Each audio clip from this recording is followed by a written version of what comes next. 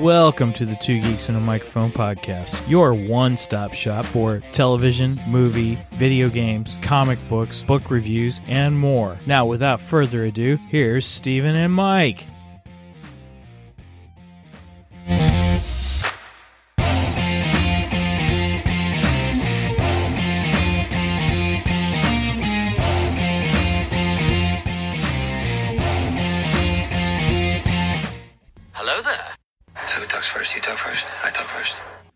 Welcome, everybody, to the Two Geeks and a Microphone show. We are so glad that you are joining us today. I am your co-host, Mr. Stephen Boster, along with my illustrious one and only co-host, Mr. Michael Shanks. Mike, say hey to everybody. Good morning to all you geeks out there in Geekdom Land. All righty then. Well, hey, everybody. We are here continuing our road or journey to the Batman series. This is number 3, and we are discussing Batman Court of Owls, and as well as kind of doing a contrast comparison to the Batman versus Robin. Sorry, Mike and I got in a big discussion because while we were watching, I said, okay, we're ready to watch Batman v. Robin. And what did you say? I said, why do you call it V? It's versus. It's bad enough that we gotta, we as a society seem to reduce everything down. So do we really need to reduce versus to V? Right. Oh my gosh. And it all stems from Batman v Superman. It does. But then again, force of habit. Okay, I will give them this. The actual title of that film is Batman v Superman: The Dawn of Justice.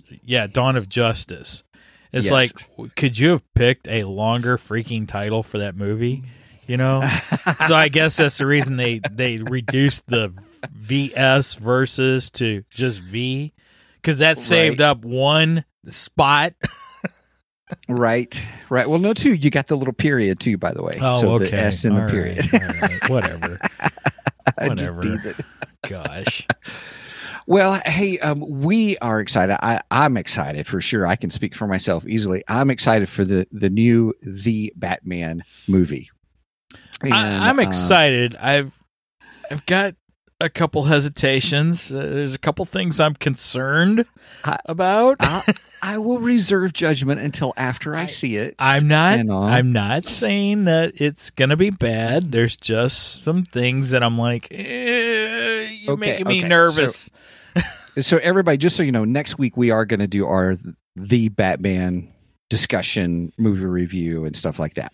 I am excited about it, though. Let's just lay it on the table real quick. What are some of your concerns about it, and we'll see what happens.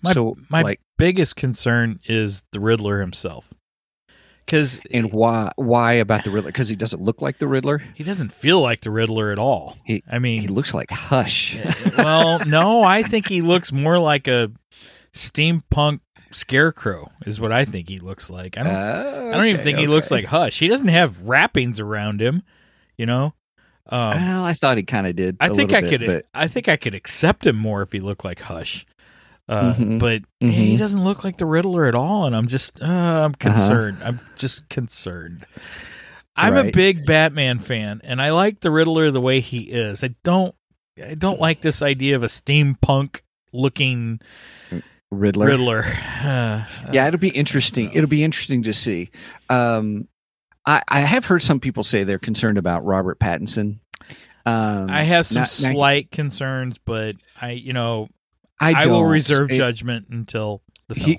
And I'm just saying this now. He gets a lot of static from his role in the the Twilight Saga or whatever. That everyone's. But I'm thinking, dude, have you seen the movies that he's put out since then? I have not. And he has worked on his craft. Okay. And I because of that, I'm excited about seeing him in the Batman to see how he does. And don't get me wrong, I'm excited about the movie. I am. It looks really good. I'm just I like things to fit with my comic book adaptations, and I'm worried that it's not gonna happen. That's all. Right now, as far as Robert Pattinson playing the Batman, I have to say, I still remember 1989. You and I were both seniors in high school, on the verge of graduating, and we started seeing all the trailers. Well, before we even seen the trailers, I would guess actually at the end of '88, we started hearing all the rumors. Now, back then, we didn't have the internet and everything was instantaneous. We would catch things from entertainment shows on television and magazines. That was our internet. That's right. And everything was a buzz that Michael Keaton was going to play Batman. And I am a huge Michael Keaton fan. Not just because he's Batman. Now, granted, he is Batman. After all, as he always says, I'm Batman. But I am a huge fan of him as an actor in general. He is one of my favorite actors. And Jack Nicholson is one of my others, which, boom, I got both of them together in '89 Batman. Anyway, it was announced that he was going to play Batman. And my first thought was, what? Mr. Mom is going to play Batman? Right. How's that going to work? You know? Right. So I'm reserving judgment about the sparkly, twilighty vampire playing Batman until I see him in the role. So right on. I'm right there with you. If Mr. Mom can do it, a sparkly vampire can do it. That's all I got to say about that. I like that. We'll probably come back to that next week. If Mr. Mom can do it, a sparkly vampire can do it. That's good. Well, so this is our journey, everybody. So next week, I'm pretty excited about watching, the movie, The Batman. And Mike had the brilliant idea last month to say, hey, we should do several Batman episodes to kind of lead up to it. And so our first episode in this journey, if you haven't heard it yet, is our Women of Batman episode. And we went through three top 10 lists about the women in Batman's life. And I think it was the most important, the villain, oh my goodness, I can't remember the third one. I got them out of order. The most important women in Bruce Wayne's life. The top 10 female villains in the Batman universe. And then who could take over the mantle? And then who is most likely who could take over the mantle of the Bat? Those are the three. And I thought that was a good discussion. I enjoyed that episode. It was great discussions. We had great interactions too. And then last week we did Hush. A part 2 in our journey was Hush, the comic versus the movie. And I tell you what, read the comic. Everybody else in the say that again. Yeah, read the comic. Read the comic. Yeah, everybody in the chat who had seen the movie and read the comic, everybody blasted the movie. So, and it was so funny. Some people were like, "Don't waste your time with the movie. Read the comic." And all. I agree. We all agreed the art was great. Yeah. So today, here on Two Geeks and a Microphone Show, we are doing Batman Court of Owls and Beyond. And the reason I say and beyond was because the Court of Owls is kind of a long series. But if you try to go to the comics, you'll see Court of Owls, Night of the Owls, City of Owls, that kind of a thing. And so it's the whole Court of Owls episode. And where some people reference it that, some people don't. They only reference the first part. So I wanted to clarify that. But again, we wanted to compare it to a film. We're like, well, where have they done Court of Owls in a movie or in an animated kind of thing? And so Batman versus Robin brings in the story of Court of Owls, sort of, and they are different. We're going to talk about that too as well. So that is today's show. And Mike had not read Court of Owls. I had, because I love. You had read Court of Owls. No, I had not. Yeah, and I had, and I loved it. So he indulged me this time, So I appreciated the fact that he got me to really go through. Well, and this was your idea to do Court of Owls, and you threw out Batman versus Robin, which I'm like, I'm all up for Batman versus Robin. I've watched those movies, and technically, it's said that is the second film in a trilogy of Batman animated, because you have Batman and Robin, Batman versus Robin, and then you have Bad Blood, Batman Bad Blood. When you take them as a whole, I don't really see it as a trilogy, because Batman Bloodlines is a little bit separated from Batman and Robin and Batman versus Robin. Now, Batman and Robin and Batman versus Robin, I see them definitely as a two-parter. They're really good films. But I think they're good individually on their own. You know, you can take them individually. Hey, before we go any further, we should probably say that we've added a new member to our team. So we officially have a chat moderator. So we'll bring in our other team member just for a moment. So say hi, Megan. Hi, Megan. Hi. So Megan will be moderating. Megan's my daughter. She's been on the show a couple times. We had her on for Halloween and Ghostbusters. Yep. So Megan will be in there moderating our chats. Behave and be nice to her. Right. Thank you, Megan. We appreciate you. Thank you so much. Thank you, Megan. All right. And now do a big shout out to Derek is here. Hey, Derek. Good to have you with us. Yes. Hi, Derek.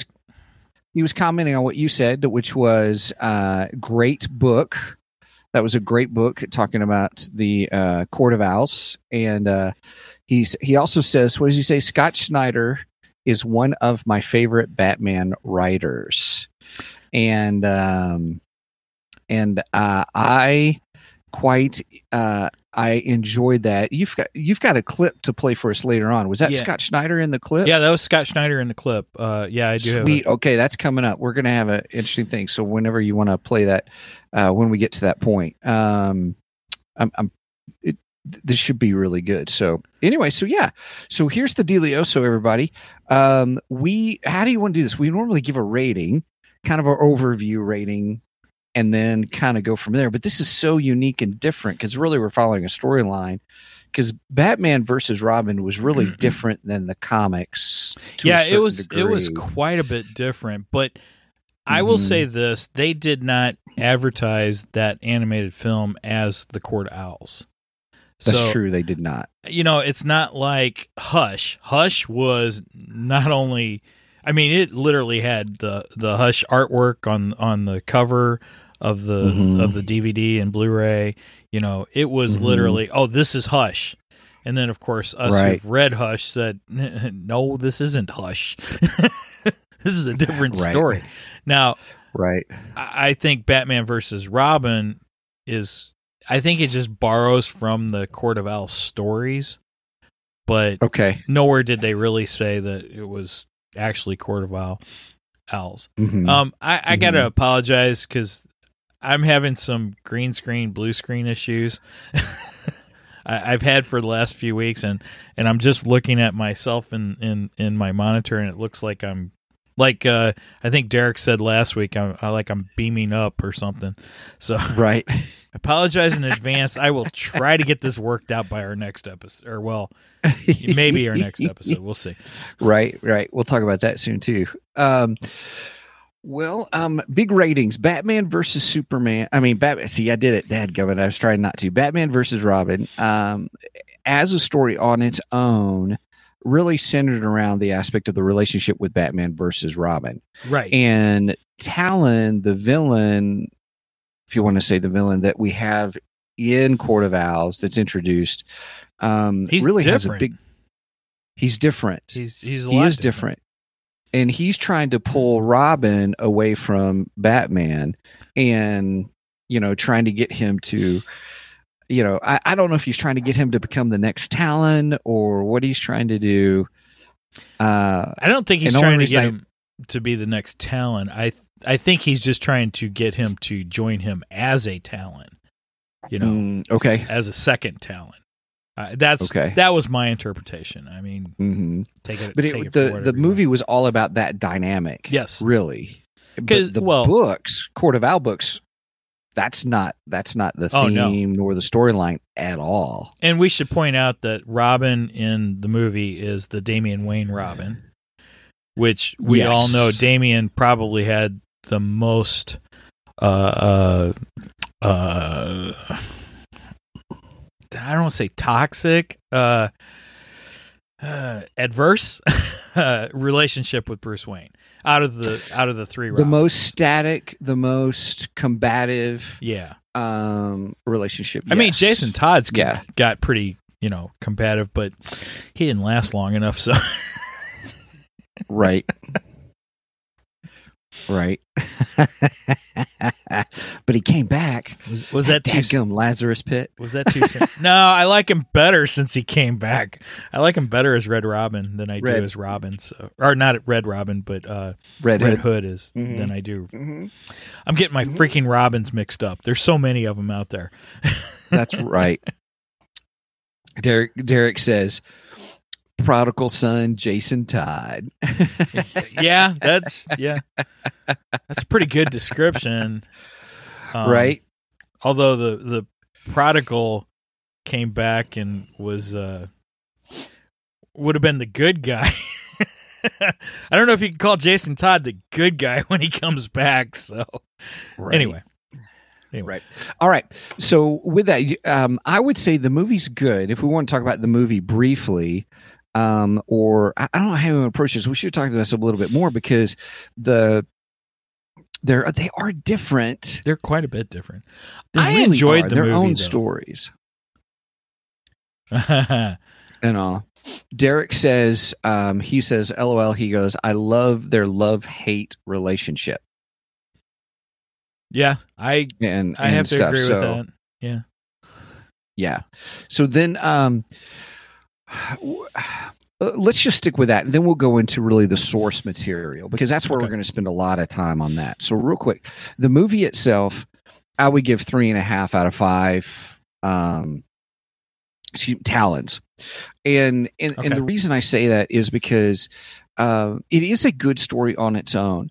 This is one of those where I watched the movie after I'd read Court of Owls series. And now so let me ask you something. Have you watched what is it, Batman, Son of Batman, or I've seen Son of Batman. Mm-hmm. The first one. Okay. Yes. It's really good. You've seen them both. Now, I think if you put the two of them together, that's an excellent story. I really like it. I like it a lot. Mm-hmm. I like it. It is one cohesive story because it's So it is a good one. My advice, if you're going to watch it, definitely watch Batman and Robin. Yeah, that's what it's called, Batman and Robin. And I think that is borrowing from the events of the comic series line Son of Batman or Batman. Yeah, Son of Batman. I think that's where that comes from, which is in the DC Infinity.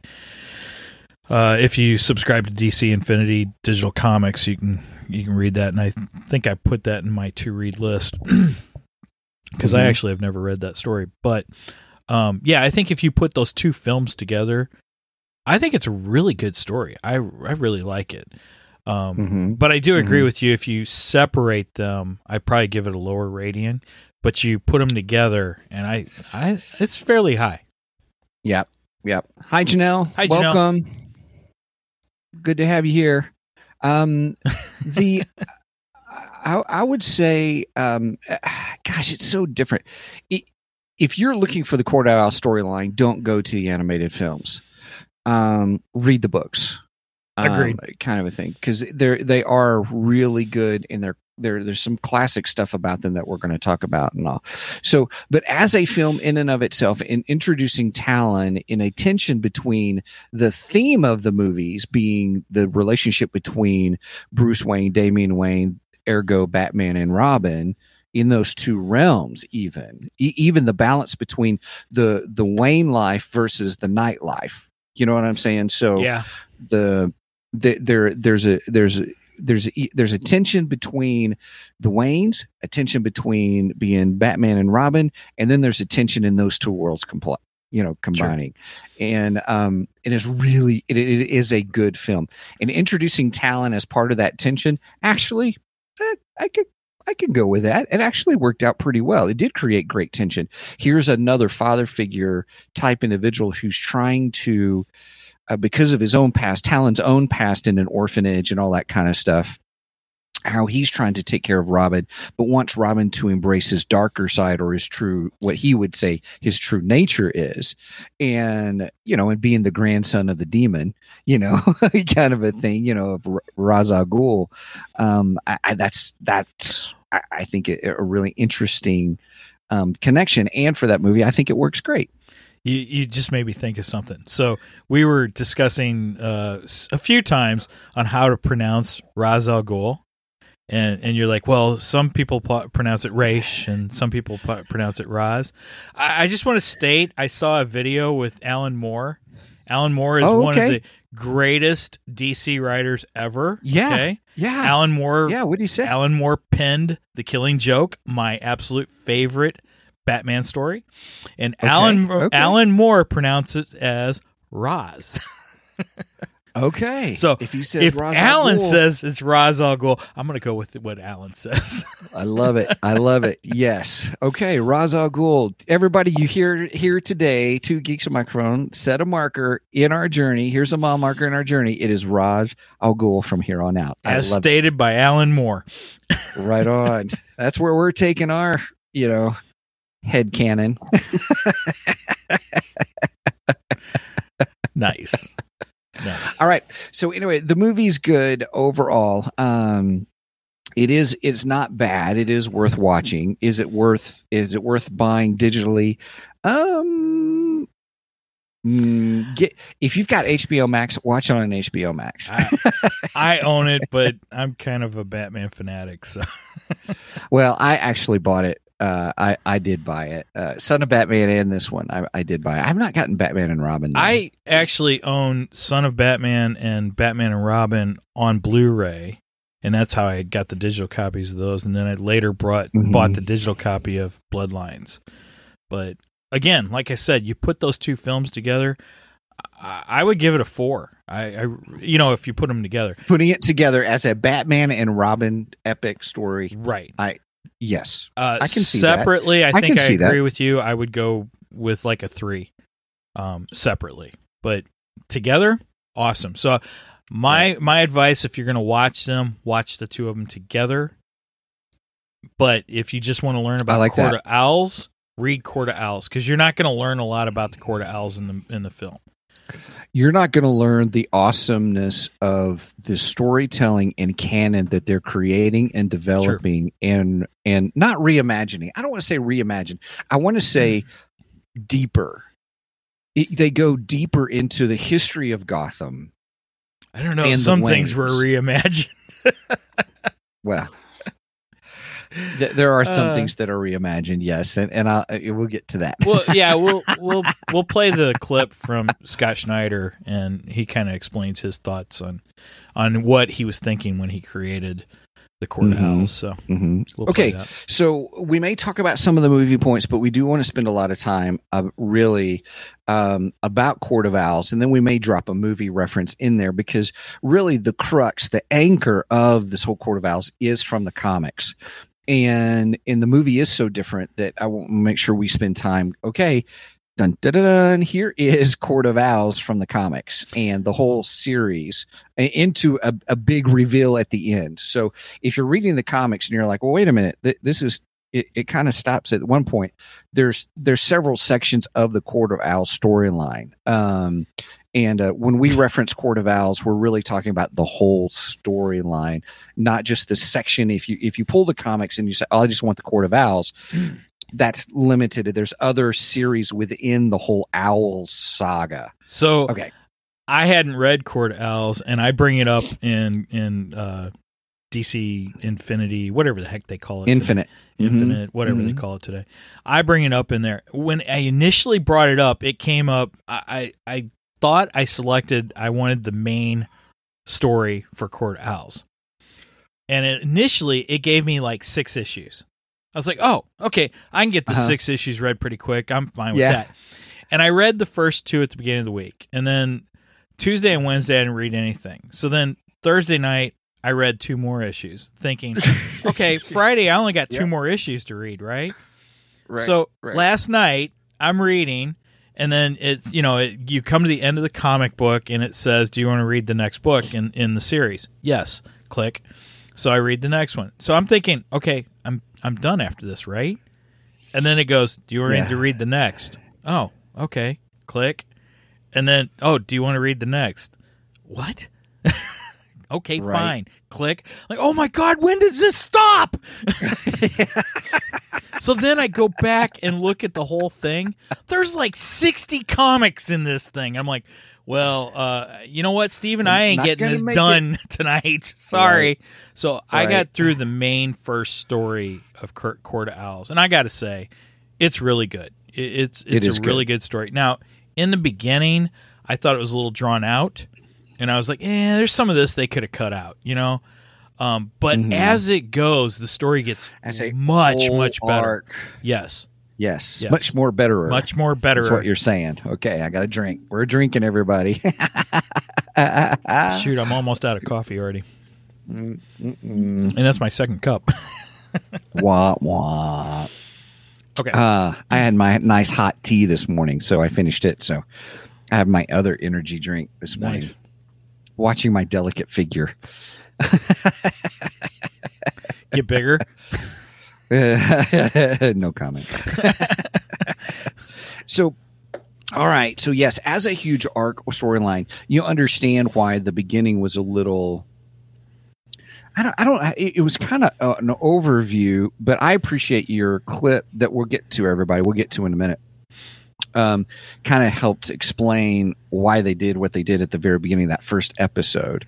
And so as a big story arc, it was really good. And in all openness, Mike, I am so sorry. I'll apologize. I forgot that it went through a whole bunch of comics. I was like, Steven, honestly, what did you get me into? Right? Yeah. Oh, we're going to do this next week. Okay, sure. My goodness. Whoops. Yeah, my bad. I mean, at least you gave me a heads up about Hush being, now I got to say, bunch of episodes. It gave me a great Mr. Freeze story towards the end of it, and that I absolutely loved, and then tied Mr. Freeze into the Court of Owls, which I found fascinating. I love that. Yes, and what's interesting is I watched Emergency Awesome last week because he did another episode on Batman, and the Batman movie, and there's all kinds of Easter eggs to Court of Owls in the Batman movie. Right. But he has stated, Matt Reeves has stated, I think he stated that, or maybe I could be misunderstanding, but Mr. Freeze is the villain for the second movie, the sequel. You mean the second storyline? No. Oh, you're talking about the Batman. Sorry. The Batman number 2. Well, now see, I've heard rumors of Mr. Freeze. I've heard rumors of the Joker. I've heard rumors of Two-Face. I've heard pretty much rumors of all his rogues gallery. Everybody, just about. And Court of Owls. I like Emergency Awesome because he does bring. Oh, I do too. Quotes here, steps, and I thought, okay, there may be something to this, and he's saying that may be where we begin to see more of the Court of Owls storyline. Well, now, do you think? I don't know. Do you think Emergency Awesome's got some insider information that that we don't have, and that's why you think that he's possibly correct? Yes. Okay. All right. I do, because he gets to see the movie early. He's going to see, but he can't because there's a review. Okay, yeah, but all right. So Valentine's weekend, I went to the Lincoln Theater because Brenda wanted to see Dog, which is a great movie, by the way. Is it good? Thank you. Okay, yeah, it's really good. I highly recommend going to see Dog. It was great. Not a comic book type movie, but good movie. Right. But I thought that Lincoln was going to be showing it on Valentine's evening because Marcus Theaters was. Marcus was having a special. Now, it actually didn't come out till that Thursday, but Marcus was doing a Valentine's special where they were showing one showing that night. And I thought the Lincoln was showing it earlier. So I went to the Lincoln. I was going to get tickets. I actually talked to the owner of the Lincoln Theater. And he's like, no, we're not showing it tonight. And he's like, nobody's showing it tonight. I says, you're wrong. Marcus is. And he's like, I didn't know we could do that. But while I was talking to him, he says, well, I can tell you, I've already seen the movie, and it's great. And I was like, okay, that's cool. And so he sees it earlier, but I guarantee you he doesn't get any any inside information. He's just getting early access. Just sees it early. Right. I see what you mean. Just like he saw the Batman, and I looked. I said, "Wait a minute, you get to see the movie early?" He says, "Yeah." I said, "Did you see the Batman?" He goes, "Yes." I go, "Did you like it?" He goes, "Yes." And then what did I say? I asked him something, and he goes, "I can't say. I signed an NDA. I'm not allowed to say." Right. And I was like, "Okay, that's cool. I understand. No problem." I right. says, "I'm not trying to get any spoilers or anything. I'm just wondering. I'm just hoping I like the film. That's all." You should hit him up on how you get a press pass to see movies because you have your own podcast. Yeah.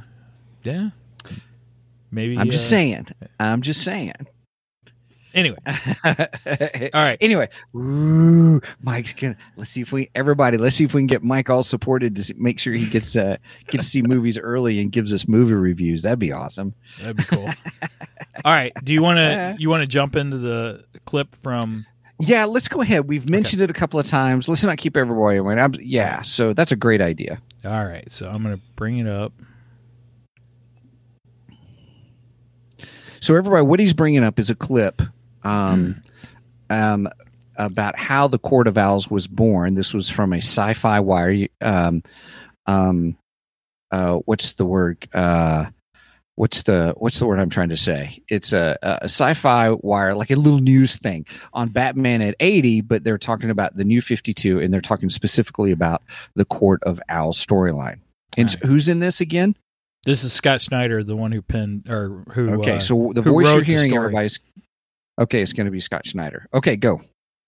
Best Batman stories in the past decade, it gives us a villain that you can't just throw in Arkham. For me, the Court of Owls represents some of my worst fears about history coming back to get you, not learning the lessons of the past, your home suddenly becoming terrifying to you and strange. The Illuminati-esque secret society turns one of Batman's biggest allies, the city of Gotham, against him. And the scale and impact of that is greater than threatening the people close to Batman or challenging him as a detective. I wanted it to feel like Gotham City was suddenly becoming mysterious to Bruce after this intense familiarity he had with it, which is why I start the story with him talking about what Gotham is, and he thinks he knows. That's why it begins that way. He's very confident. And he fights all of his classic villains really easily and takes them out. It's like he's at home just being in Gotham, even when he's fighting the worst villains there. And so it was important to me to have that story present and then weaponize and make terrifying all these different aspects of Gotham's history. And part of that is intertwined with the Wayne family. And the more I knew I could bring in the Wayne history, and the more I could make it new and mysterious and scary, the more unsettling it would be to Bruce and the reader. If I could do it in such a way where the city was strange and new and terrifying 20 years ago, 40 years ago, 50 years ago, great. But if I could also show that the Waynes had been at odds with it for that long, and that all these other families might have been on the side of the Court of Owls, and then it would really destabilize everything we know about the Wayne family, Gotham, and Batman himself. Scott's inspiration for the story was born out of an experience with his own personal Gotham, New York City. You know, I grew up in the city, and going back to my old neighborhood, I remember when I first got the gig on Batman, and seeing it having changed so much, and knowing I knew nobody there anymore. It was very scary all of a sudden, seeing that kind of total transformation, and I wondered, well, Batman knows Gotham right now. What about 5 years from now? What about 5 years ago? And if I could weaponize that and make a villain out of that, it would be powerful. It would be really unsettling to him. Court of Owls is a story designed around destabilization. The destabilization of Gotham, of Batman, and the reader. Issue number 5 is a fan favorite from the series because Snyder and Capullo were able to visually represent that destabilization.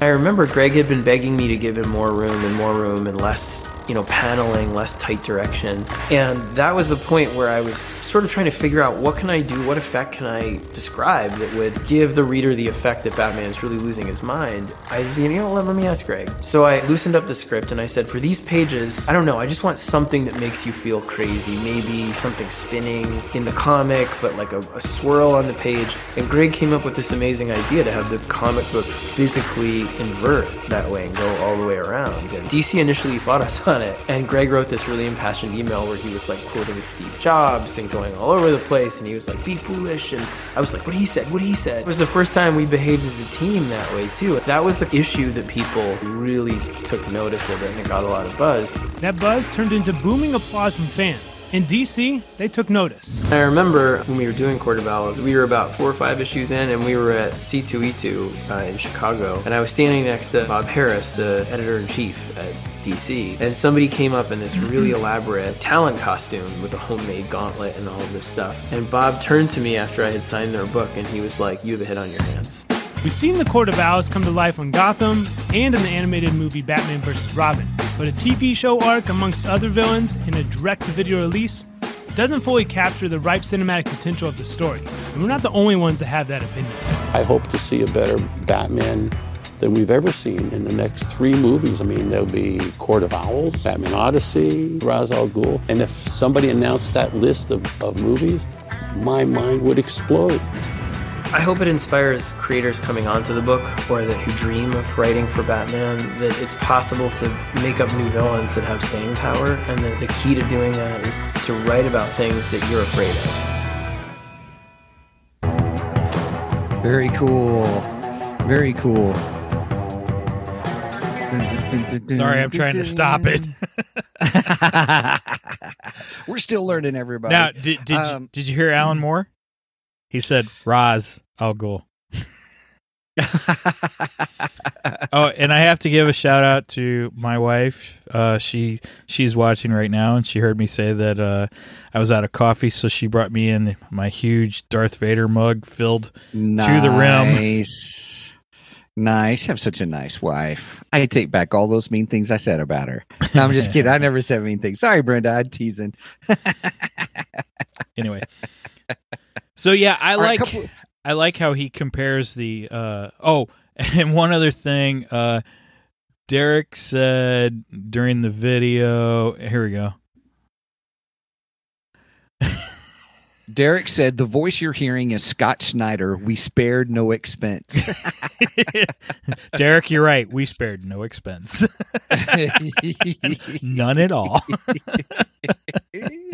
Love it. Well, there's a couple of things in that clip that I want to address. The first off, what I really appreciate, and this is what I referenced earlier, or what I was hinting at, was the whole story of the history of Gotham. Yes. That, he's bringing in the history of Gotham, and, and then there's the, was it his great-grandfather or grandfather? I think it's his great-grandfather. Who said, he was crazy and he fell down a manhole, was how the story went. I believe that was Alan Thomas. Alan Thomas. I can't remember Wayne. the name all of a sudden. I think it was Alan Wayne. Alan Wayne. Yeah. And he was all crazy or whatever. They're all after us, kind of a thing. And only to, find out, that story of history, that the Court of Owls has been going on that long in Gotham. Right.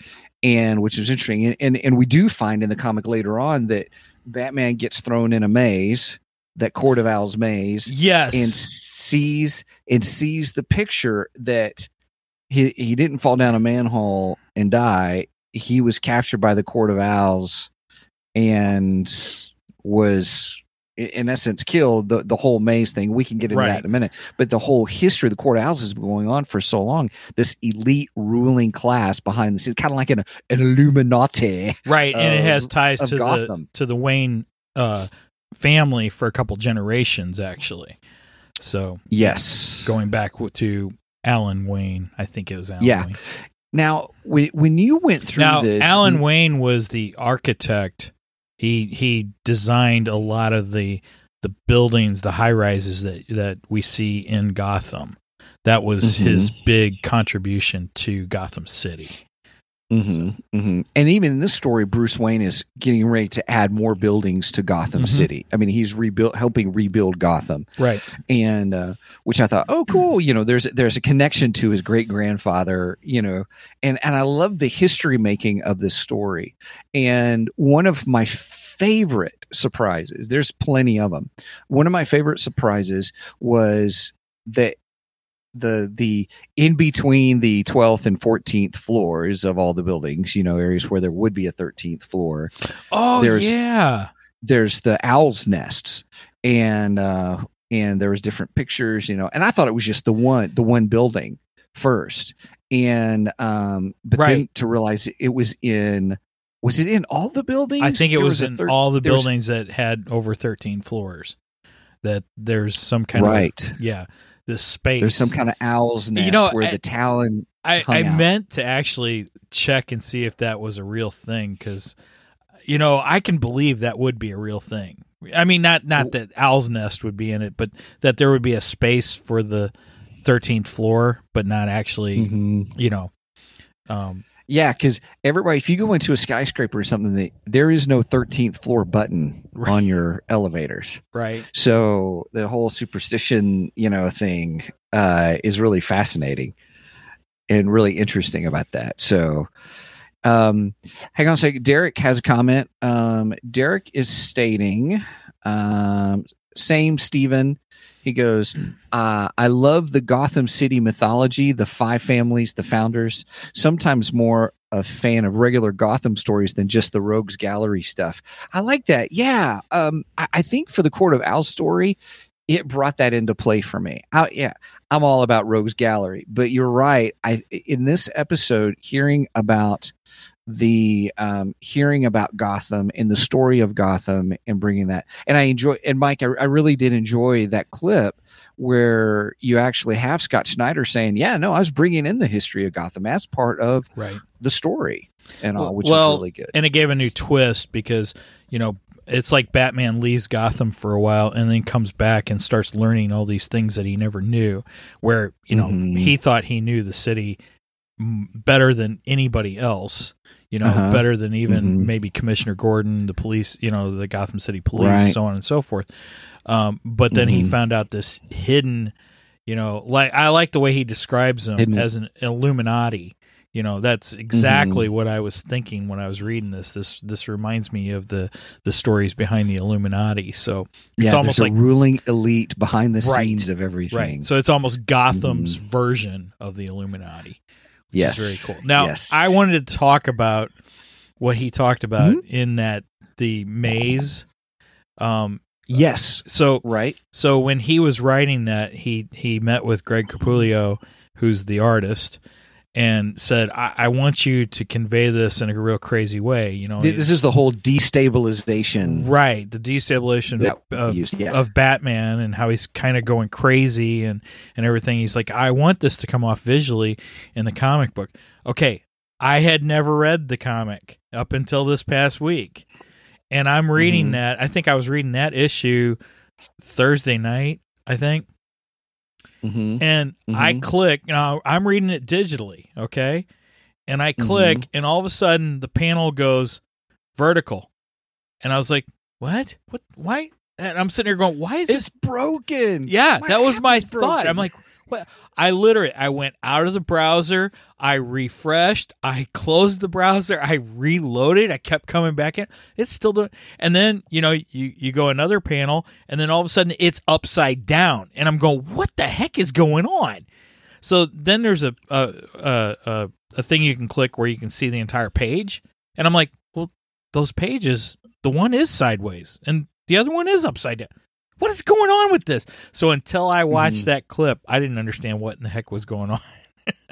Yeah. And I was on the Kindle app, and I have Kindle Unlimited, and it's part of the Kindle Unlimited library, which is great. And I don't remember it changing when I went through it. Oh, you would remember if it did. Right. That's what I'm saying. I'm like, I don't remember it doing that unless I just, was going through it real quick. Well, that freaked me out because I thought something was wrong, and I'm like, this is not right. And I'm closing out my browser, and nothing's changing. And then I find out, oh, it's supposed to be like that. Oh, now I get it. Duh. Right. Duh. Yeah. Which is very helpful. So everybody, if you go to read the comic and you figure out it's going sideways, then upside down, then sideways and around like a big circle. It's supposed to be that way. It's supposed to be that way. So that was pretty insightful. Loved it. Yep. So Court of Owls, I loved the villain. absolutely love the introduction of Talon. And Talon, we first meet Talon when when did we first meet it? Well, my first remembrance of when he tries to attack Bruce Wayne. And when we did Hush, when we had watched Hush, in Red Hush, it's his friend, it's Tom Elliott, Tommy, his little friend Tommy, and because he's the new guy introduced, so he must be the villain. I thought the same thing. I thought, oh, here's his friend who is running for office. I can't remember what it was or whatever. And I thought, oh, it's gonna be this guy. And then they're in the building. They're in Wayne Tower, the top of Wayne Tower, one of the Wayne Tower buildings, talking. In busts Talon and kills the guy. I'm like, well, it's not that guy. Yeah, but did you not learn anything from Hush though? Because Hush, obviously I didn't learn anything from Hush. No, what are you talking? What do you mean? Thomas Elliott was in the theater with Harley. When Harley took over the show, and he was killed there by Hush. Right. Right, because it was Clayface. Right, but it was Clayface the entire time. So, yeah. Hello. Yeah. Okay. I don't think you learned anything from Hush. Right. I learned nothing. I go with the flow. I experience it on the moment. I don't remember anything. Of course, that's being over 50 now. I don't remember anything.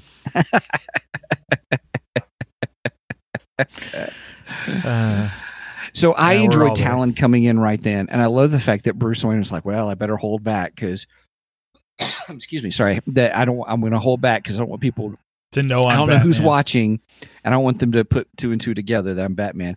And he's like, "I got to step this up a notch." Bruce Wayne's like, "I got to step this up a notch," and I love how he gets thrown out the window, and I'm like, "Uh-oh." Kind of a thing. And then he catches himself on the 13th floor gargoyle or something like that, right? Yep. And I got flashbacks to Hush with that too, because we had the falling moment in Hush. We had the big falling moment. He actually tries to grab one of the gargoyles and breaks. He literally breaks his shoulder when he does it. Right. And Brenda's making fun of me. She's saying, "You better remember Kelly's birthday." I remember her birthday. I'm not going to say it on air because I don't want to give out any I know Brenda's birthday. That's good. I know Kelly's birthday. I know our anniversary. You know your anniversary? I know my anniversary, by golly. Okay, you're good then. Gentlemen, just saying, these are important things. We as brothers, as husbands, must stick together and remind ourselves our wives' birthdays and anniversaries. That's why we're talking through it, because you got to make sure to remember these things. I know my birthday, my wife's birthday, my daughter's birthday. I know my sister's birthday, and I know Jason's birthday, and beyond that, I don't know anything. Yeah. Just a side note. My friend Jason Pesmer. My dad, if those who don't know, my dad was a pastor. He did all the education and stuff like that. But he goes, "Son, I got two things for you about marriage." He goes, "The first thing is to remember birthdays and anniversaries. You got to remember those." And he says, "Now the second thing is a phrase I want you to remember all your life. Yes, dear. You're right, dear. Whatever you say, dear." I don't remember him giving me that advice.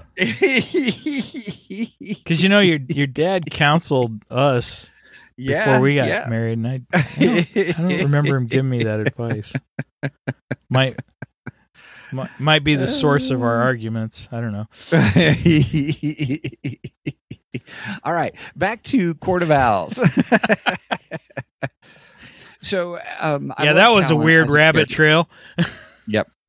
I love Talon as a character, and I love the fact that in the comics, you're not for sure what the deal is with Talon in the beginning. He's like, he falls all the way down off the building, crashes into a car. They put him in an ambulance, which, look, I'm just saying, if you fall off a building and hit the bottom, you're not in a body anymore, kind of a thing. But anyway, they put his body in an ambulance, and then he reanimates, and he takes over. Well, I don't know. Batman survived in Hush. Well, that's true. And too. up in the tops of the buildings. I mean, he was swinging. All right, it's a comic book. You got me right, there. yeah. Okay, it's a comic okay. book. Well, I complained about another. We'll get to the one I complained about. Okay. So anyway, but here's then all of a sudden he's back. He's like, dude, how did he survive that fall? And that whole interest of here Batman was trying to crush his windpipe and couldn't do it. He's like, that should crush anybody's windpipe. Yeah. At only 10, 15 pounds of pressure, and I'm putting in 100 pounds of pressure. Now, I want to know how he knows exactly how much pressure he's got a special machine in the Batcave. He just puts his arm around it. And it sends him a message in his cowl or something. It's here he's practicing different choke holds, and it's telling him how much pounds of pressure, and that's how he does his workout routine. It's about how much pressure he can do. All right, this week I got 15 pounds of pressure. Next week I'm going to practice 20 pounds of pressure. I'm just kidding. Now you're making me feel stupid for the complaint that I had earlier. Before we went on, I was complaining about a portion of the comic. I was like, oh, come on, that's just ridiculous. And now that you're bringing these things up, I'm like, well, I guess that isn't as far-fetched as these are. So, well, we'll see. That's funny. So, point being is Talon is an interesting character. Now, in the movie, Batman versus Robin movie, he was an individual character kind of a thing. Yeah. Sort of.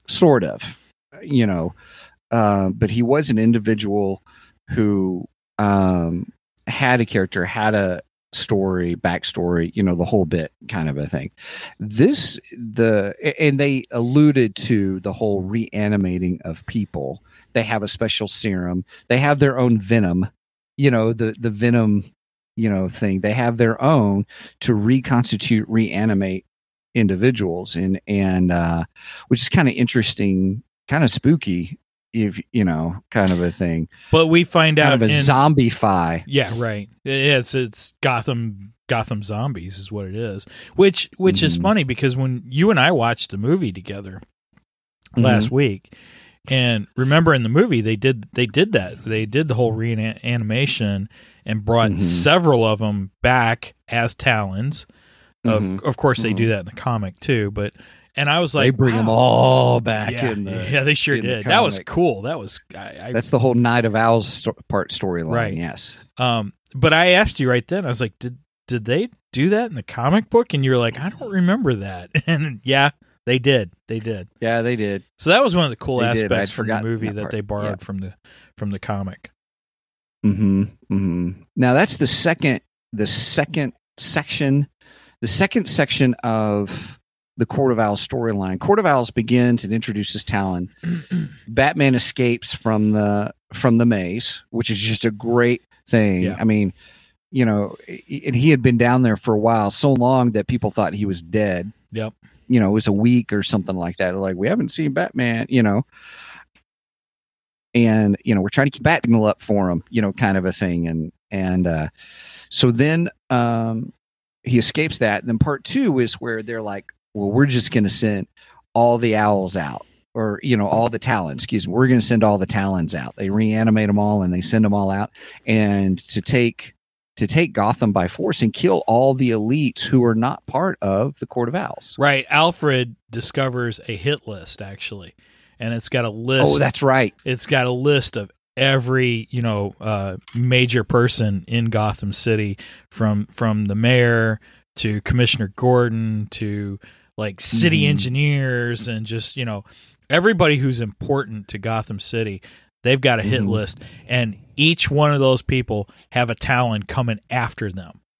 And it's that point that Bruce says, send out the call. And he puts out the call to the whole Bat family. The whole Bat family. So we're talking Red Hood. Yeah, Red Hood and the Vigilantes. Red Robin, Nightwing, Batgirl. Now, we did not read all those extra stories because that was a huge crossover event. Oh, huge, because every other comic book that was Batman related had a Court of Owls or this Night of Owls story. Yeah. But it gave you a nice little thing for each one of them. So, Yes. like it showed Batgirl heading out to save whoever it was that, she's got on the list, so on and so forth. They each took somebody on the list and they went to save them. So you got a feel for that. You don't really have to read each of those episodes, each of those issues, comics issues to get the full story. It's there. So. But it was a nice crossover. Yeah. Because then realize, they're trying to, and I guess they don't save every. There's not that many that get saved. If I remember right, because he goes and he says, you have a lot more Talons than you do in the Bat than you do people in the Bat family. So yeah, and it was really interesting. And we're taking back Gotham tonight. That was Court of Owls, and then he finds out it's this individual, or he's pretty sure it's this individual, and there begins the City of Owls. I just had a flashback to Halloween Kills. When you said that, all I could hear in my head was, "Evil dies tonight." Right. No, it won't. There's a third movie coming. Shut up. Stop saying that. Right. So then, which we will do a review for that one too, everybody. Just wait and see. I would say that when we begin the third act, I'm just going to call it the third act of the Court of Owls story, we get one of the biggest reveals. For me personally, one of the biggest reveals of all of Batman history and story. Oh, and yeah. I'm dying to talk to you about this. Okay, well, before we get your to thoughts, that, we had another reveal that Bruce Wayne discovers that the Talon is actually, that first Talon is actually Dick Grayson's great grandfather. Grandfather or great grandfather, something like that. But maybe the Grayson family. Right, he was part of the Grayson family, so he was related to Dick. Maybe he was the Allen. I don't remember. I can't remember what his name was. Anyway, but that's when the moment I complained about.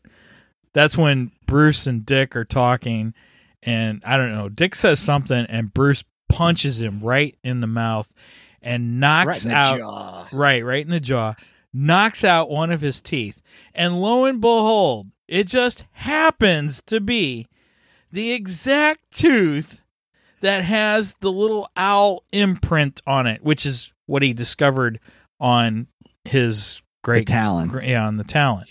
And his grandfather, right. And what he was trying to reveal to Dick was that he was actually in line to become the next Talon. And I was like, okay, so you're going to punch him in the face and exactly knock out the right tube. Oh, William Cobb. That's right. Thank you, Derek. Thank you, Derek, our Tito. Watch Three Geeky Dad, or listen to Three Geeky Dads, and you'll understand what I'm talking about. Derek's one of the co-host of Three Geeky Dads. Great podcast, by the way. I've been listening to several of their episodes. This month they're doing a fantasy series. It's been really good. Check them out. Anyway, but I was complaining because I'm like, okay, I went to the dentist a few years ago with a really, really super bad toothache, okay? And they actually told me that I needed 4 teeth pulled because they were really bad. And when and they weren't going to pull them that day though, so I had to reschedule, come back, and I had a second dentist come in. He checked my teeth. He looks over my X-rays and everything, and he gets to that one, and he goes, "Look, I know the other dentist said that we're going to pull 4. He says we're only pulling 3 because that one has so many roots and nerves wrapped around it. I don't feel like being a hero, and I don't think you feel like getting it pulled." And I says, "You're right. Let's go with that." So it's staying. Now, if my dentist has troubles pulling a tooth, how do you think Batman's going to knock out the exact tooth? So that was my complaint. But then you started talking about the fact that he falls off of a building, hits the ground, he should be freaking dead. And And then I forgot what else you said, and I was like, okay, maybe my tooth complaining is superficial. Yep. Now that part I think takes place in the night of owls part, because while they're doing that, it's when they attack. Yes. Which is a great scene, and that scene was also done in Batman versus Robin movie. Yes. And I love that scene. I love the scene in the comic book, and I love the scene in the movie. I thought they did a great job. The big old bat suit. Batman comes out in the big armored bat suit. I love it. Right. We should just deem that Iron Batman. Right. Love We're that crossing suit. the streams. We're crossing the streams. Well, and the reason he does that is because Batman discovers that the colder it is, the talons become less effective because of the fact that they're reanimated. They're reanimated. Mm-hmm. Right. So he has Alfred shut down the main what is it, dining room or whatever, main hall of Wayne Manor, puts it into I don't know, lockdown, and then reduces the heat all the way down to below freezing, like, I don't know, something like 20, 30 degrees below freezing or something crazy like that. And he's like, well, but Bruce, what are you going to do? And he's like, trust me, I have something. And he comes out in the Iron Bat suit. It's like, that's so awesome. Freaking awesome. I love the Iron Bat suit. Yes. It kind of reminded me in the Marvel movies, the Iron Man, the anti-Hulk. Oh, the Hulkbuster. The Hulkbuster, that's what it was called. Yes, the Hulkbuster. That's what it reminded me of that. So it's the Talon Buster. Well, that's because Bruce is so much bigger than Tony Stark, you know. Tony's kind of this little scrawny guy, and Bruce is like just massive, you know. Right. The inflatable bulk. Here we go. Right. This is my DC versus Marvel coming out. Right. All right. I hear you. Anyway, so moving on to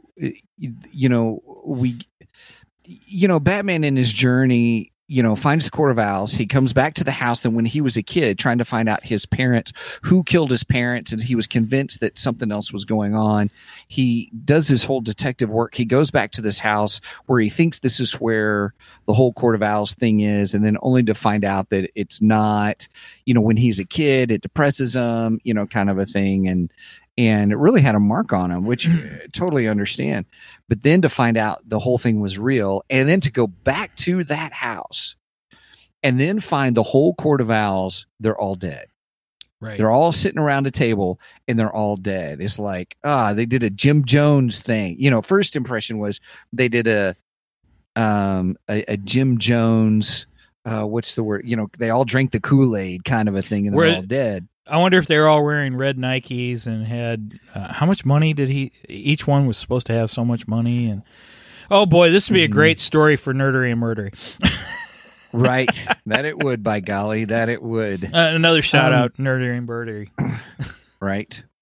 Here, let's see. Manili asked, would you want to see, or would y'all want to see Court of Owls in a sequel for Pattinson's Batman? At the beginning, we addressed that a little bit. Thanks for joining us. I do.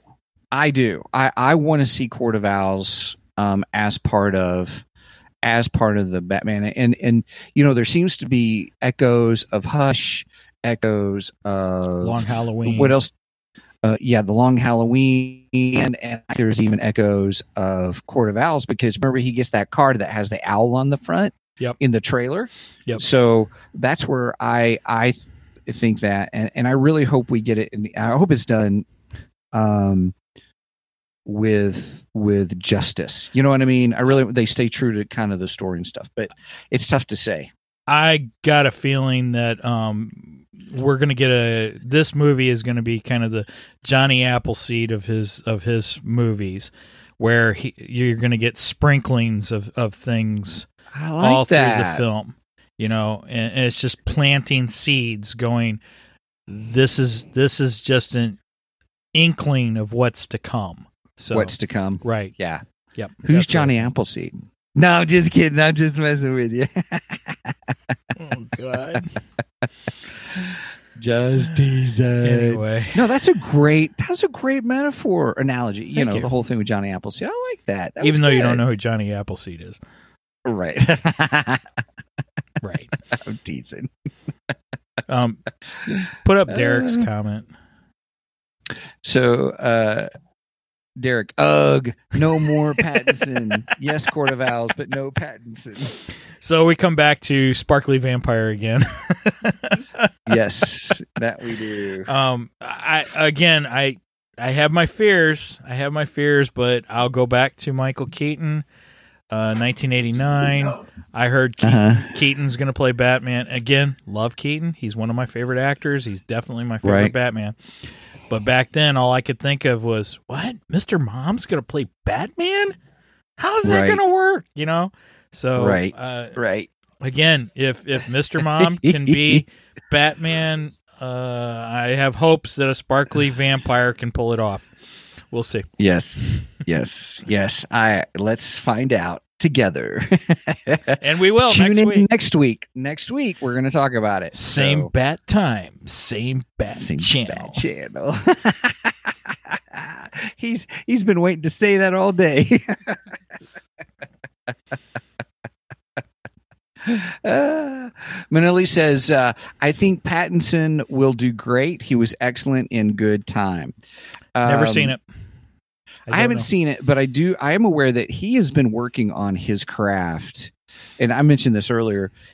Ever since the Twilight movies, he's really been trying to do unique and really pushing the limits of his acting ability to make himself better.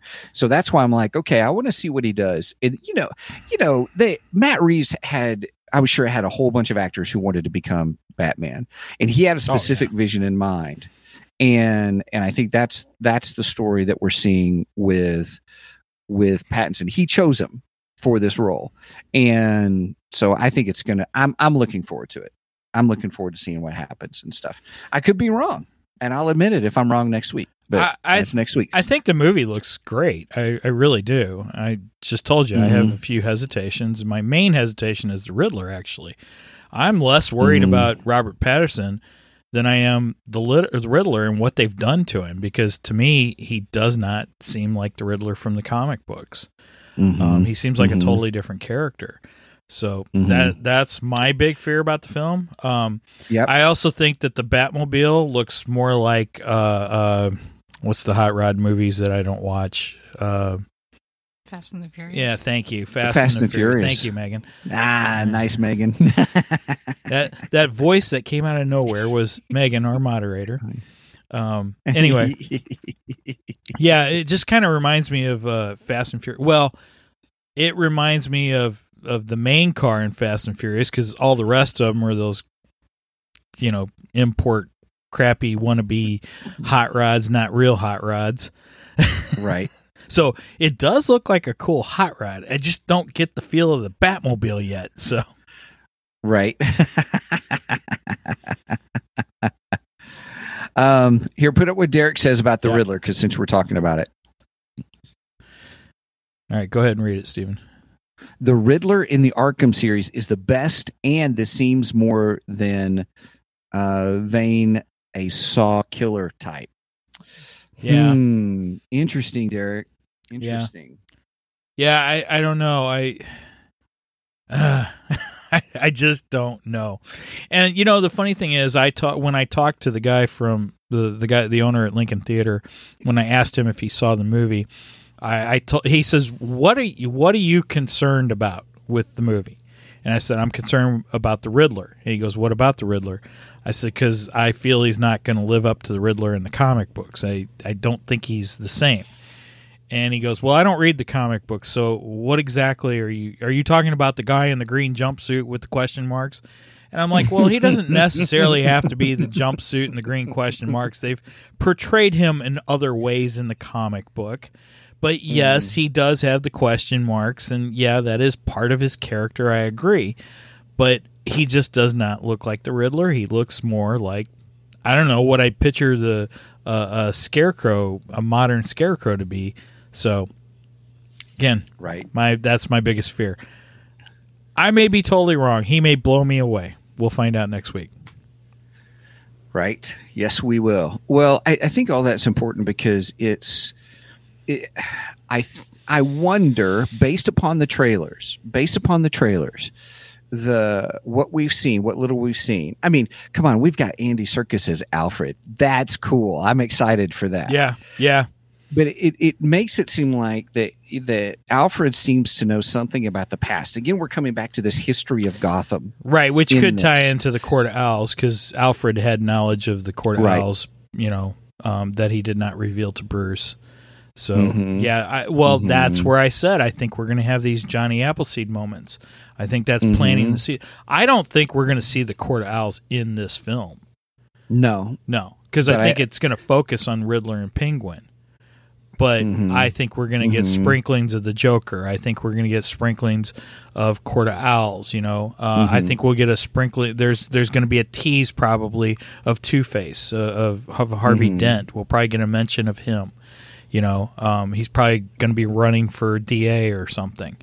So I think we're just getting those plantings is what I think. I think we're getting kind of a beginning of a new Batman series, if that makes sense. I don't think we're getting an origin story, thank goodness. We don't need another origin story of Batman. We don't. I've seen it enough. But I do think we're seeing the character growth of Bruce Wayne Batman kind of a thing. Right. Because from my understanding, the Penguin, this I got from Emergency Awesome, the Penguin is not, he's working for Falcone in this movie. Right. Because you see Falcone. So he's working his way up. They did that in the Gotham TV series too.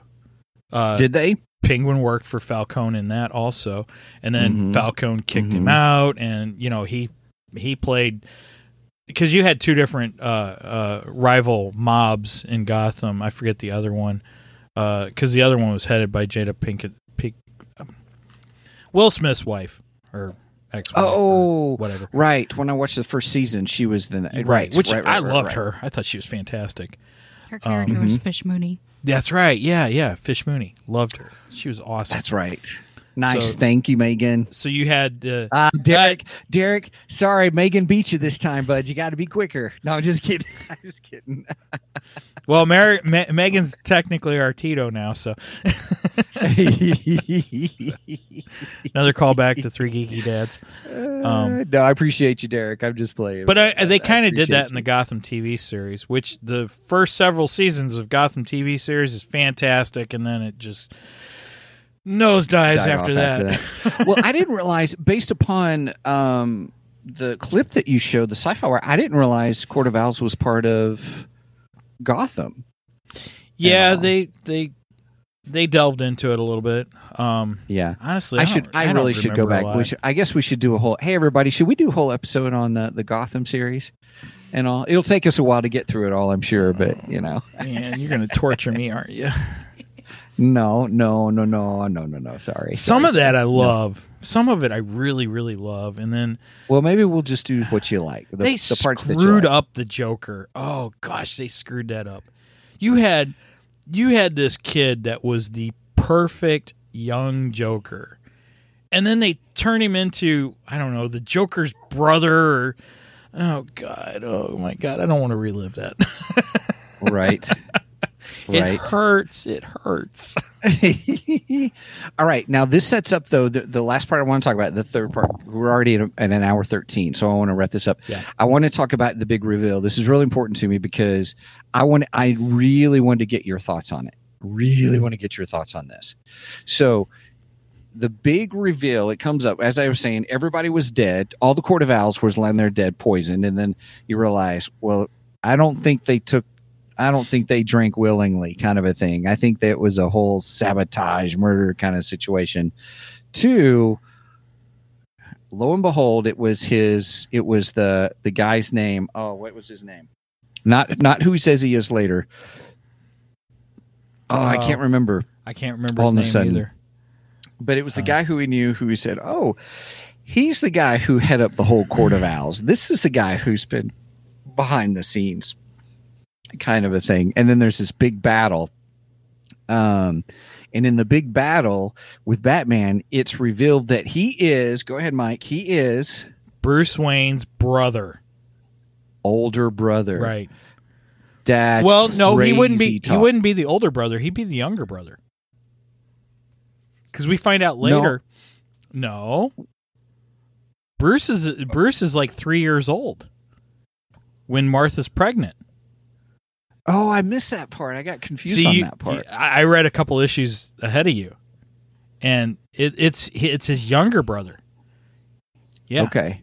Uh-huh. Who is Thomas Wayne Jr. Right. Which now that's funny because why would he have named Bruce the firstborn Bruce and then the secondborn Thomas Wayne Jr.?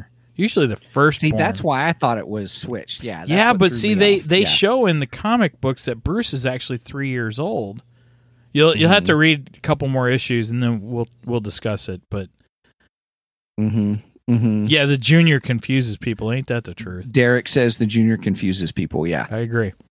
I agree. So, yeah, but I would say here is. I liked that development and the way they told the story, or how Bruce Wayne kind of does the epilogue of that kind of makes sense, where he says, well, there was a car accident, blah, blah, blah, blah. Mm-hmm. It seemed this at the same, they told that the baby died. And then all of a sudden we find out that there's this baby the next day that was taken to the orphanage, right? Who's dropped off at the orphanage. And she's wearing the pin. She's wearing the pin that all the mothers of the children that are at the orphanage get. She's wearing the exact same pin. But he also reasoned that away that they gave a lot of money to the orphanage, so she supported it. Right. The orphanage, so they and she made multiple trips to the orphanage. Right. So, but then that also questions: okay, is she making multiple trips because her son's there? Right. So yeah, it was intriguing. It made it very intriguing and very much a mystery. But he disappears though, right? Doesn't he? So he could return at any time. He's presumed to be dead. Right. Yeah, but this is the comics. You know what I mean? I'm just saying he's presumed. Could you to imagine be the dead. two Wayne brothers? Dun dun dun. Batman versus Brother Man. whatever Thomas character. Jr. Well, Talon. He would be Talon technically, wouldn't he? Wouldn't he? Well, be yeah. Talon? Well, yes. Again, read the next few issues. Right. Yes, he becomes the second Talon. And by the way, he's got a cool look too. He really looked cool. I guess I should. He had a great look. Yes, he did. What are you reading? I was reading Brenda's comment. So Brenda says, "What mom would knowingly let her son grow up in an orphanage?" It's a very good point. Sure. That's why it's so hard to say, and maybe it's hard to imagine that the Waynes were like that. That's one thing, but then that also gives him a motive to be like he is too. So, right. Well, yeah, that's a good point. So now we have a brother. Gives him a better motive than it did Thomas Elliot. Oh, right. I wanted both my parents dead. That was crazy. I agree with you on that. I wanted both my parents dead so I can have all their money. Yeah. Right. Yeah. I'm like, no, that means you were sadistic from the very beginning, kind of a thing. But maybe it was meant to, kind of a thing. I don't know. I don't know. It just seemed weak to me. I think this. I think this is a stronger motive than that is. Yeah, but I do like. That's one of the things about the whole Owl storyline that I really did enjoy. This new character, Talon. And then introducing there at the end the Thomas Wayne Jr. aspect of it. I'm like, oh, that was mind blowing because I've never heard in my life that Bruce had any siblings. So that just totally blew my mind. I'm like, what? Bruce is a brother? It's still I've got a brother. Was he just saying that, or was he just creating this narrative, or not? We don't have a full. What's the word I'm trying to say? Explanation or canon to that, but it does set up great story for later on, right? Kind of a thing. And who knows? Maybe that's this whole story that we get with the Batman, that it's not the Riddler, kind of a thing. Maybe it's Thomas Wayne Jr. Put up Derek's latest? Derek says It's very soap opera-ish. Yes, I agree. Yes. Totally agree. Very much so. And that's why we love it. I don't know if I'll say that. I don't like soap operas, so. But it's the same. It's the same principle. It's the same style. I mean, comic books have been doing that for years, though. So, right. But see, instead of drama love stories in soap operas, we get action, adventure. Right. We get more. And then there's some love stories. Yeah. Because of Catwoman and Batman we talked about last week in Hush. Which is great. Which is awesome. Which is very now, good. I also want to say that I love the whole bringing in the owls and the fact that owls are actually natural predators of bats. I love that aspect of this and making him this, adversary to Batman. That I thought was really cool. Yes. I also loved, there's a panel in the comic where Bruce talks about how, back a couple generations, the Wayne Manor, how the cave was infested by bats and they tried everything to get rid of the bats. And that's part of what led to him with the cold, realizing the cold is what, stopped the zombified, the zombie talons, right?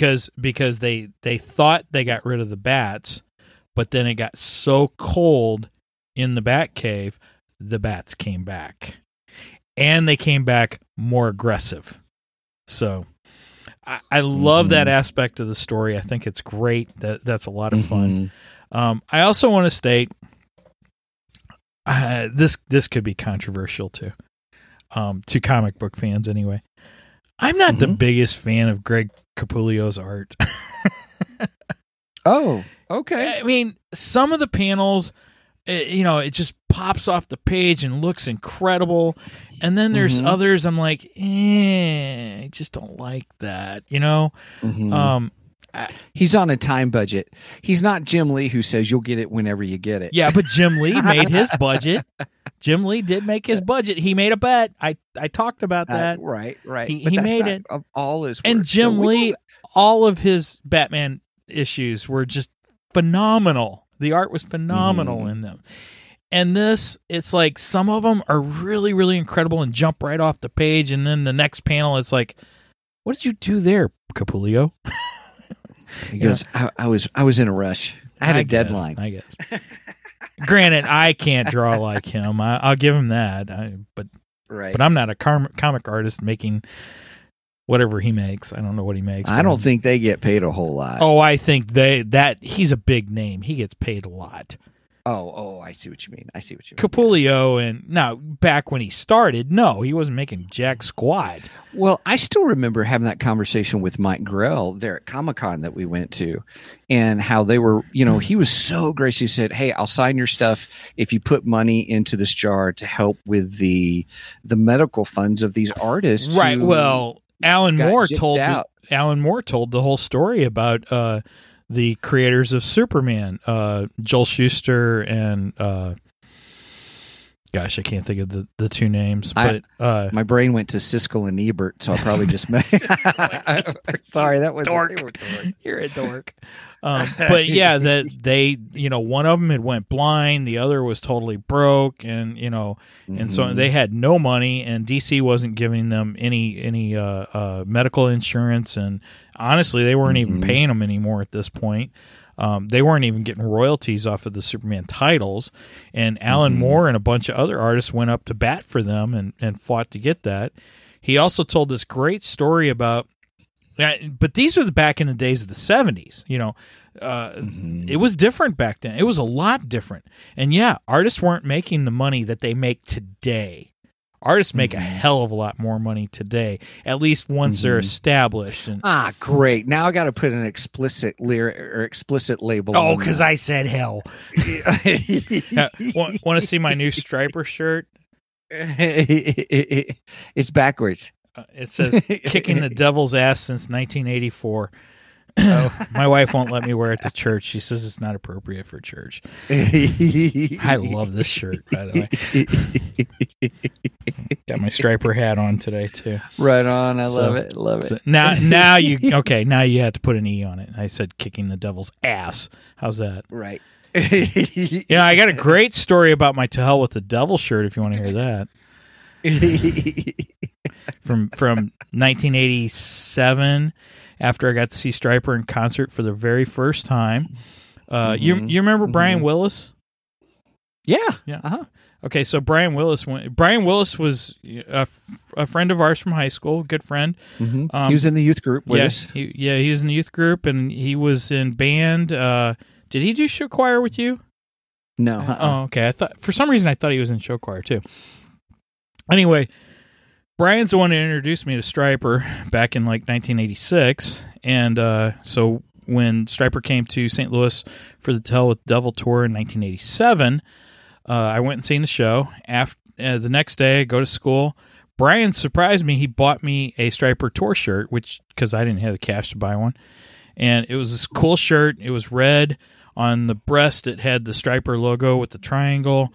On the back, in huge yellow flames, and then it said, "To Hell with the Devil." So, he bought that for me. I proudly put it on. I'm walking through school with my new Stryper t-shirt on and everything.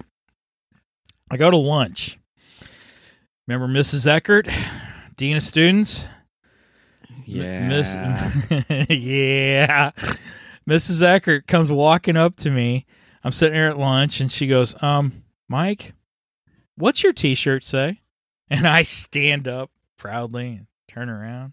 It says, "To Hell with the Devil." And she goes, and I went, "What?" She says, "All right, you're going to have to either turn the shirt inside out or put something over it." I was like, "What?" "Well, it has an explicit word on it." I go, "Hell? Really? That's what you're complaining about?" I go, "You're taking it out of context, first of all." And she's like, "It doesn't matter. You can't say that." And I was ticked. I said, "Fine. I'm going back to my locker. I'll grab my jacket, my denim jacket with all my heavy metal patches." I remember that it. jacket, right? Yeah. Yeah, I do too. It got stolen. Anyway. Oh, I didn't know that. Oh, I got stolen years ago. But anyway, I went and got my jacket and carried it around with me, but I didn't ever put it on. I'm like, no, I'm not putting it on. Forget you. So yeah, but yeah, then the next day I come in armed with my Bible with the album cover or the cassette cover, I think, and everything. And I'm like, "Look, this is where it comes from, blah, blah, blah, blah." And then I just got pissed and said, "Well, why is it I can't wear a To Hell with the Devil t-shirt, but Kenny Sharp can wear a shirt that says, 'To hell with your mountains, let's see your bush'?" Right. Now, yeah. How many things does that say in it? Right.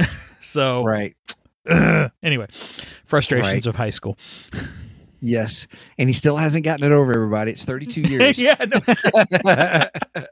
Still haven't gotten over it. Oh, and then there was an addendum to that. Like a year later, some friends of mine, because Mrs. Eckert said, "If it said 'To heck with the devil,' then I could let you wear it." And so I think it was about a year later, some friends of mine had a t-shirt airbrushed for me that had the Stryper logo on the front. It was red, and then on the back it had the flames, and it said, "To heck with the devil." And lo and behold, I was allowed to wear that to school. That's funny. I forgot all about that. Anyway. Oh, my goodness. Yeah. All right. Well, hey. All right. We got to wrap up Court of Owls. And all. So, would you say, should you buy the comic series? Or would you just, if you've got the app, do it digitally? What would you say? Is it worth buying? Is it worth buying? That's probably the way we should say it. I didn't look it up on Amazon. But I think if you're going to buy this, it's going to be expensive. Yeah, the omnibus is pretty expensive. Yeah, the omnibus is going to be holy, very expensive. Yes. So you're better off, for the price of the omnibook, you could get a subscription to Kindle Unlimited and or DC Infinite for a year, for almost 2 years. Well, I don't know how much Infinite is right now. I think you get it specials. I'm enjoying the DC Infinite. I like it. I mean, I'd rather have the physical copies. I mean, we talked about that. But it is nice to be able to go, oh, I want to read this. And, it makes for great research for our podcast. That it does. Oh, Derek says he thinks it's $75. Oh, that's not bad. It's bad. I love Green Arrow, and Mike Grell Green Arrow especially, just because I met him and he's a neat guy. But I think the omnibus for Green Arrow popped up on my Amazon thing for $150 for the Longbow Hunter series. Yeah, that I'd be reading digitally. Yes, very much so. I don't know. Derek says he's got both Marvel and DC. Right on. Nice. Well, I've been using Comixology for our Marvel stuff, so it's all good. Yeah. Although Comixology is now wrapped into Amazon. Oh my gosh. They're making adjustments. I saw a news about that where too. people are upset. Good. They should be. People, so they'll make Amazon will make adjustments. They'll take the feedback and they'll make the adjustments. Yeah, they're an evil empire like Disney is. Everybody's an evil empire. I am an evil empire. Dun dun dun. Oh yeah, you got Amazon money. Anyway, no, sorry, tangent. Rabbit, squirrel. Sorry. We did a lot of squirrels the last 10 minutes. Yeah. Okay. Court of Owls. So, Court of Owls, would you buy it? And you said probably expensive because of how much is involved in it, but it is worth buying the DC Infinite app to read it all. Sorry, I just saw Derek's comment. Thanos was right. Oh, my goodness. Also a reference Derek, we're trying to wrap up, dude. Right. Reference. I enjoy that reference back to our whole series on Hawkeye. Hawkeye. Yep. Great. Awesome. I have a thing for archers. I would say check the price of it in Amazon if you really feel that you want to read it that way, and you can afford it, go for it. Other than that, I would say that the digital subscription is probably more affordable, and I would go that route. But yeah, and I'm so much more. I'm a hardcore Batman fan too, with like 4 trade paperbacks sitting by my side right now. So right, that's funny. All right, everybody. Well, we're going to put it on your Christmas. Put it on your Christmas list. There it is. Right. Actually, do it for Black Friday because I bet you there's going to be a Black Friday sale going on with it. Just saying. Everybody does Black Friday But that's an old sales. Story, though. So I don't know. No. I just mean the whole thing of getting the app. The app there may be a special for the app. Yeah. Kind of a thing.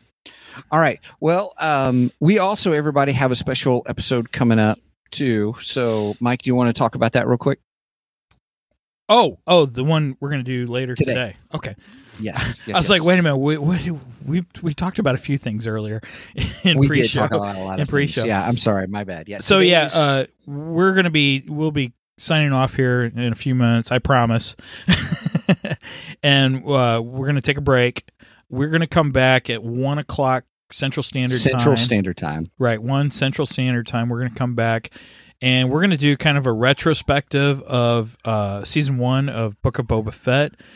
But we've got with us at that time Boba Fett himself, Mark Anthony Austin's coming back to join us. And he's going to give his take and how he felt about Season 1. I'm excited to see his take on it because when we had him on... after he was a little bit inebriated... We loved it. It was fantastic. We had a great time with him, but he had a huge complaint about Boba not having his helmet on enough. So I'm really excited to hear what he has to say about the full season. I got a feeling that there's going to be things that he didn't like that we liked, and it's just going to be fun to see what he thinks of it. So yeah, come back, join us, hear Boba Fett, not the Boba Fett, but a Boba Fett, and see what he has to think about Book of Boba Fett. Yeah, a New Hope Specialized Edition Boba Fett. Yes. He was the one who, when in the added scene with Jabba in front of the Millennium Falcon, I know some people cringe at that scene. I actually like the scene.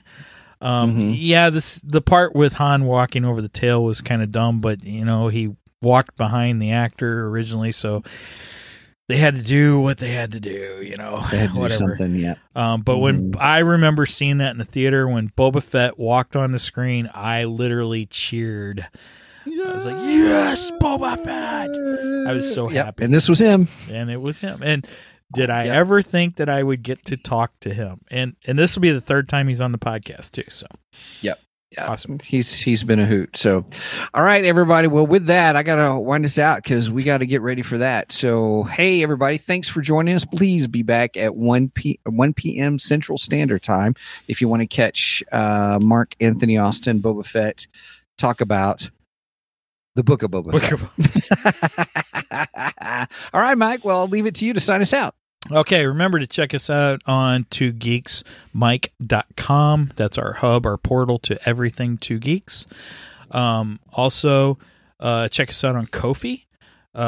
We are getting ready to record our first Ko-fi-only episode. Should we announce what it is, Stephen?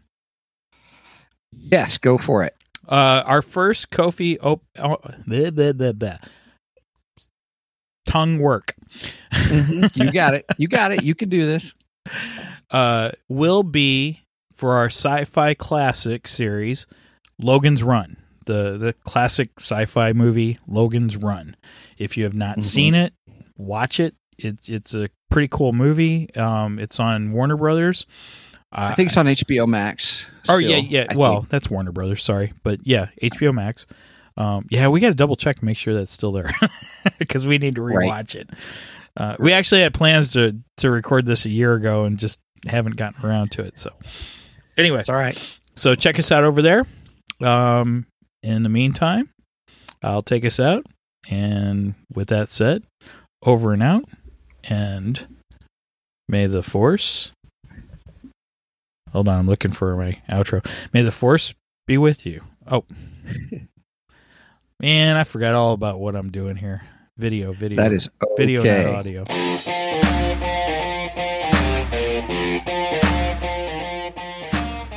Thank you for joining us today on the Two Geeks and a Microphone podcast. Tune in next week when we will have more news and reviews. Until then,